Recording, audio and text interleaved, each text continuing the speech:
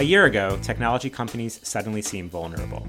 Facebook and Google were under pressure for privacy issues. Apple and Amazon were being talked about as monopolies. But now big tech is back to its all-powerful self, with companies like Amazon and Microsoft helping to keep us going through the quarantine. So can anything stop tech now? I'm Alex Eule. This week on The Readback, I'm talking to Eric Savitz, who covers technology for Barron's from Silicon Valley. Hey, Eric. Hey, Alex. Thanks for joining us. It's been a pretty exciting time for tech in the last few weeks. And, it's just staggering when you look at the numbers, because for all the pain in the stock market over the last 2 months, tech companies are actually doing quite well. And if you only owned companies in the NASDAQ composite, that's sort of the tech-heavy index, your portfolio at this point would be nearly flat on the year. How is that possible? Yeah, it's pretty remarkable. If you look at the largest tech companies, they've all been pretty good places to hide out. They've been producing pretty strong financial results, and they're all adding users. And I think they are actually gaining power. I think you'll see all of the largest ones, Apple, Amazon, Microsoft, Alphabet, which of course is the parent of Google, and Facebook. All of these companies are going to come out of this downturn stronger than they went in, and investors have kind of figured it out. So when we talk about big tech, those are the names that really we should be thinking about? Yeah, well, if you think about it, those are the five, those are not only the largest tech companies, those are the five largest U.S. companies by market cap. Three of them, Microsoft, Amazon, and Apple, are the only companies with market valuations above $1 trillion. These are the largest companies in America, and they're all doing just fine. All right, so we have big tech. Explain to us a little bit more about why they are so well positioned. So I think there's a couple of key things. So first of all of them have very large and very loyal user groups. So whether you're talking about Apple and iPhones, or you're talking about the use of social media, or you're talking about Microsoft and Amazon and Google's cloud businesses, they all have very large groups of users. So just a few sort of examples, right? Facebook now has more than 3 billion users. This is an astonishing number. It's like close to 40% of the population of the earth, right, are using one of their platforms. Amazon has gotten so much demand in the current downturn that in the last month or so, they've hired another 175,000 employees. Apple's up to 550 million subscribers to their various digital services. One after another, all of these companies are seeing huge and growing demand for their services. Netflix just had their biggest quarterly subscriber growth ever. All of these numbers suggest these are the services that people are using. Now, there are a couple of other key parts, right? These are very strong companies financially. They have some of the best balance sheets of any companies on earth. They have mountains of cash. They have the ability to withstand a downturn in a way that many other companies can't. So while you see companies like the airline industry and the auto industry and retailers and restaurants really struggling fundamentally here, these companies are hanging in just fine. They're not taking any government aid. They're actually hiring people, not firing them. They're remarkable businesses that are just demonstrating in the downturn just how well run they are and how crucial they've become to our daily lives. Yeah, and now what's interesting to me is this is obviously not a surprise to folks, right? I mean, big tech has been leading the stock market for several years now. Those companies are what led the market to its record highs, culminating in February. But what's so interesting is as everything else has fallen apart, you think that big tech is going to come out of this crisis even stronger than where they went in. Yeah. So, for example, many of these companies are seeing an increase in the number of users. So think about Amazon, for instance. There's a huge opportunity for them to grow their share of the retail market. You can argue societally whether that's a good thing or not. But I think that from a positioning point of view, some of the people, I don't know what the percentage is, but some of the people who were not using Amazon will continue to use them after this all ends or we get to whatever the next stage of normal might look like. And I think you can make similar arguments for some of the other businesses. Say if you look at Microsoft, their PC business has been stronger than expected because what are we all doing? We're all working on PCs at home, and the urgency of doing that has increased dramatically. And then the other side of that is, what are we doing with those PCs? We are accessing information and services in the cloud. Yeah, let's talk a little bit about the cloud, because we hear it so much. We hear about how important it is. Sometimes it's a little kind of, in the clouds. So put some real world examples on why the cloud is so important. So what we're really talking about is services that you can reach online. They include things that are very familiar to us, like Facebook is run from the cloud, or Gmail is run from the cloud, or Google searches, or YouTube, or like almost anything you do online. Is sitting on a server in some location, or maybe probably multiple locations spread around the internet, and you can access those things remotely. Now, we've kind of used to doing that with consumer services. That's how we think about the internet. But what businesses are increasingly figuring out is you don't need to go hire more IT staff. You don't need to go buy all this infrastructure. That approach isn't smart and isn't efficient, right? So if you rely on someone else to provide those services, it's easier to add capacity. You don't have to go out and buy servers every time you need to add capacity, or shut them down if you need to reduce capacity. And then meanwhile, it's the ability to access all of these things without ever getting into the office. Think about Barron's. We are running this magazine and our website every day without any of the editorial staff ever going into the office. And it's amazing. And it would not have been possible even a few years ago. And I think the key point here is there are really just a handful of major players here. And it happens that three of them are Google, Microsoft, and Amazon. So yeah, it's just amazing that these three big companies, which have the huge user bases, on top of all that, have this growing and booming cloud business.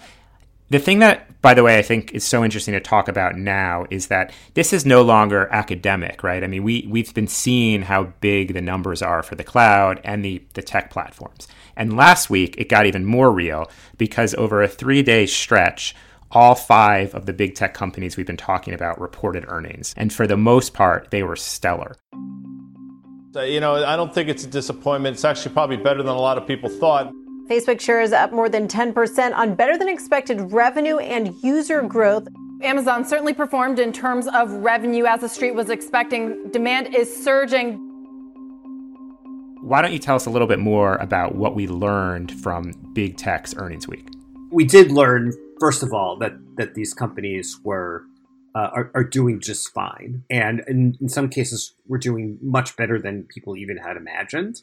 One of the big takeaways, I think one of the most surprising things, is that the advertising environment online is actually a little bit better than people had anticipated. Now, you have to remember that the current advertising environment is very challenging because you have some huge industries that are typically very large advertisers that are effectively shut down. Travel, basically, is the top of the list, but also some offline retailers and the movie industry and even autos. And let's not forget small and medium-sized businesses. A lot of small businesses are very challenged here, and we could get hit by a wave of bankruptcies by small businesses that certainly are not buying ads online. Yeah. So basically going into this earnings week, everyone was thinking, the context was like advertising revenues down, 30, 40, 50%, right? Yeah. Yeah.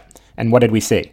Well, so they had now you have to remember, shutdowns didn't really begin until, say, the middle of March. So they all had pretty good January and Februarys. And then in the middle of March, things started to go south, and they had a bad few weeks at the end of March. And then remarkably, Facebook and Google both said early April, things kind of stabilized, which is not what anybody was expecting. Now, they were both, I will say, they both were very careful to say, don't extrapolate too much. We don't know what's going to happen the rest of the quarter. And, the year-over-year comparison is going to be far worse in June than in March because you didn't have in the current quarter, in the June quarter, you don't have 2 months before the virus onset. It's all virus, right, for 3 months. So It's going to be a tougher quarter from a comparison point of view. But at the margin, things don't look as bad as people feared. Okay, and then I wanted to talk a little bit about Microsoft because they're sort of at the center of everything. So not only do they have the cloud business, but they have the software business that is helping companies actually communicate with each other. They have this thing called Teams. They obviously have their Office suite, but basically everything now, all the communications and the remote work we're doing together, if you use Microsoft, you're using their software. Their CEO, Satya Nadella, had what I thought was maybe the most important comment that I saw from this set of earnings. As COVID-19 impacts every aspect of our work and life, we have seen 2 years' worth of digital transformation in 2 months. From remote teamwork and learning to sales and customer service to critical cloud infrastructure and security, we are working alongside customers every day to help them stay open for business in a world of remote everything. Digital transformation is a very popular buzzword in the tech business. And it's this notion of basically of taking things that you were doing in-house and putting them in a cloud, right? So doing it on the network and also digitizing more of your work, right? So using computing to drive more and more of your work. And in some cases, companies have now been forced to accelerate that process. And it's kind of a triumph for Microsoft in a way. I mean, they not like anybody wants to sound too excited here in this current terrible environment, but it is playing out very, very well for Microsoft, no question. All right. And then late in the week, we got reports from Amazon and Apple. They weren't quite as well received by investors, but they were still, relatively speaking, pretty good. Yeah. Now, so Amazon, of course, is the winner of the group for the full year. So I think there's a little bit of profit taking there. But I think one of the most amazing things about Amazon is what they said is in the June quarter, it's going to be a quarter that's going to be unusual. This is not the way it normally would look. And that gave people a little bit of pause. But the stock's kind of come back from there. And I think it's really just sort of Amazon flexing its financial muscles. And the other interesting one, I think, is Apple, which Apple was the first company to warn. If you go back to the middle of February, they warned that their March quarter results wouldn't meet their previous guidance, which they just given a couple of weeks before, because of the beginnings of the coronavirus epidemic, which at that point, there were not even any diagnosed cases in the U.S. market. It was all in China. So they were very early. And then Apple ended up beating the street's numbers by billions of dollars at the revenue line in typical Apple fashion. Now, the other thing is Apple did not give June guidance. Now, Apple's usually pretty regimented about providing guidance for the next quarter. They did not do that. But I think people did come away feeling generally pretty good about where Apple is, and the stock is doing fine. Okay.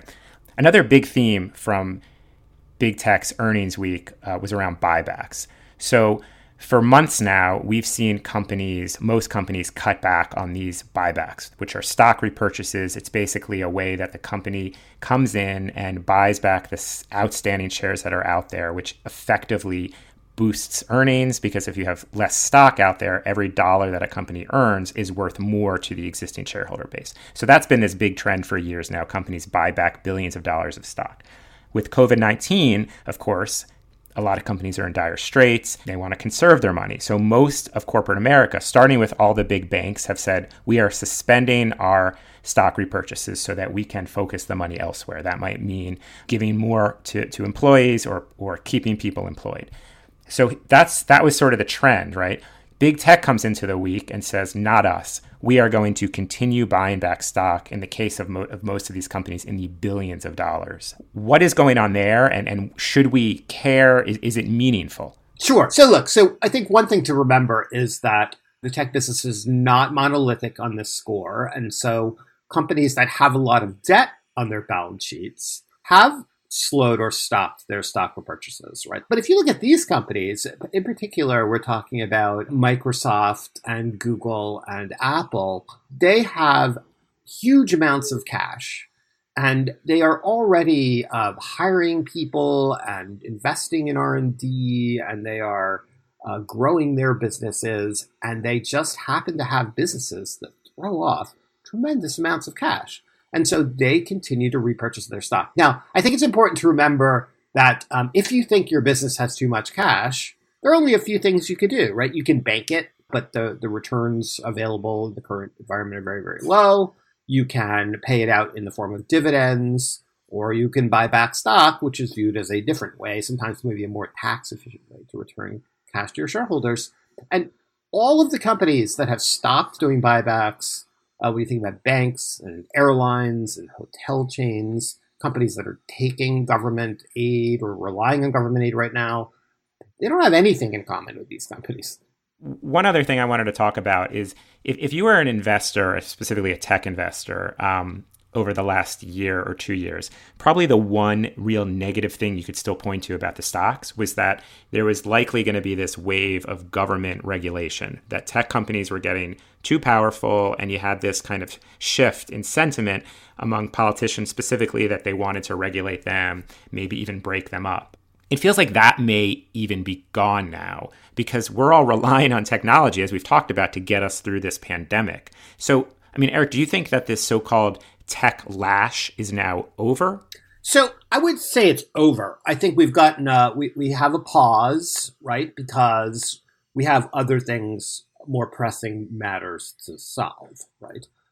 And I think it is true that they were being attacked in Washington. And by the way, from both sides of the aisle. I think they do have a little bit of a pause. I think there are some elements of this that we will come to take a fresh look at. You know, what's the Superman line? Like, with great power comes great responsibility. There's going to be more pressure. Is that Superman or Spider-Man? Is it Superman or Spider-Man? One of them. And it should apply to both of them. I think they should both apply to this, right? I mean, it feels to me, if in fact there is this pause in the tech lash, I mean, there is just really, in a lot of ways, no stopping tech right now. So what would you say? I mean, should investors just be buying more and more tech and kind of excluding the rest of the stock market? Is that the answer to the rest of 2020? Buy tech? Well, I mean, I'm not sure you want to do a tech-only portfolio. There are some other places that are doing okay. But I do think that having broad exposure to this particular group of stocks has some logic to it. I mean, I think these companies they have a huge growth opportunity. They are expanding their reach into new areas. They have financial muscle, and they've never looked stronger. And, you know, I think in most cases, some of the smaller players in their businesses are going to struggle a little more. So I think this is a big get bigger situation, and having exposure to these names seems like a good idea to me. All right. Well, thanks so much, Eric, for joining us, and we'll talk to you soon. My pleasure, Alex. To read Eric's ongoing coverage from Silicon Valley, check out Barron's.com. I'm Alex Ewell. The Readback is produced by Meta Lutzoff and Katie Ferguson. We'll be back next week.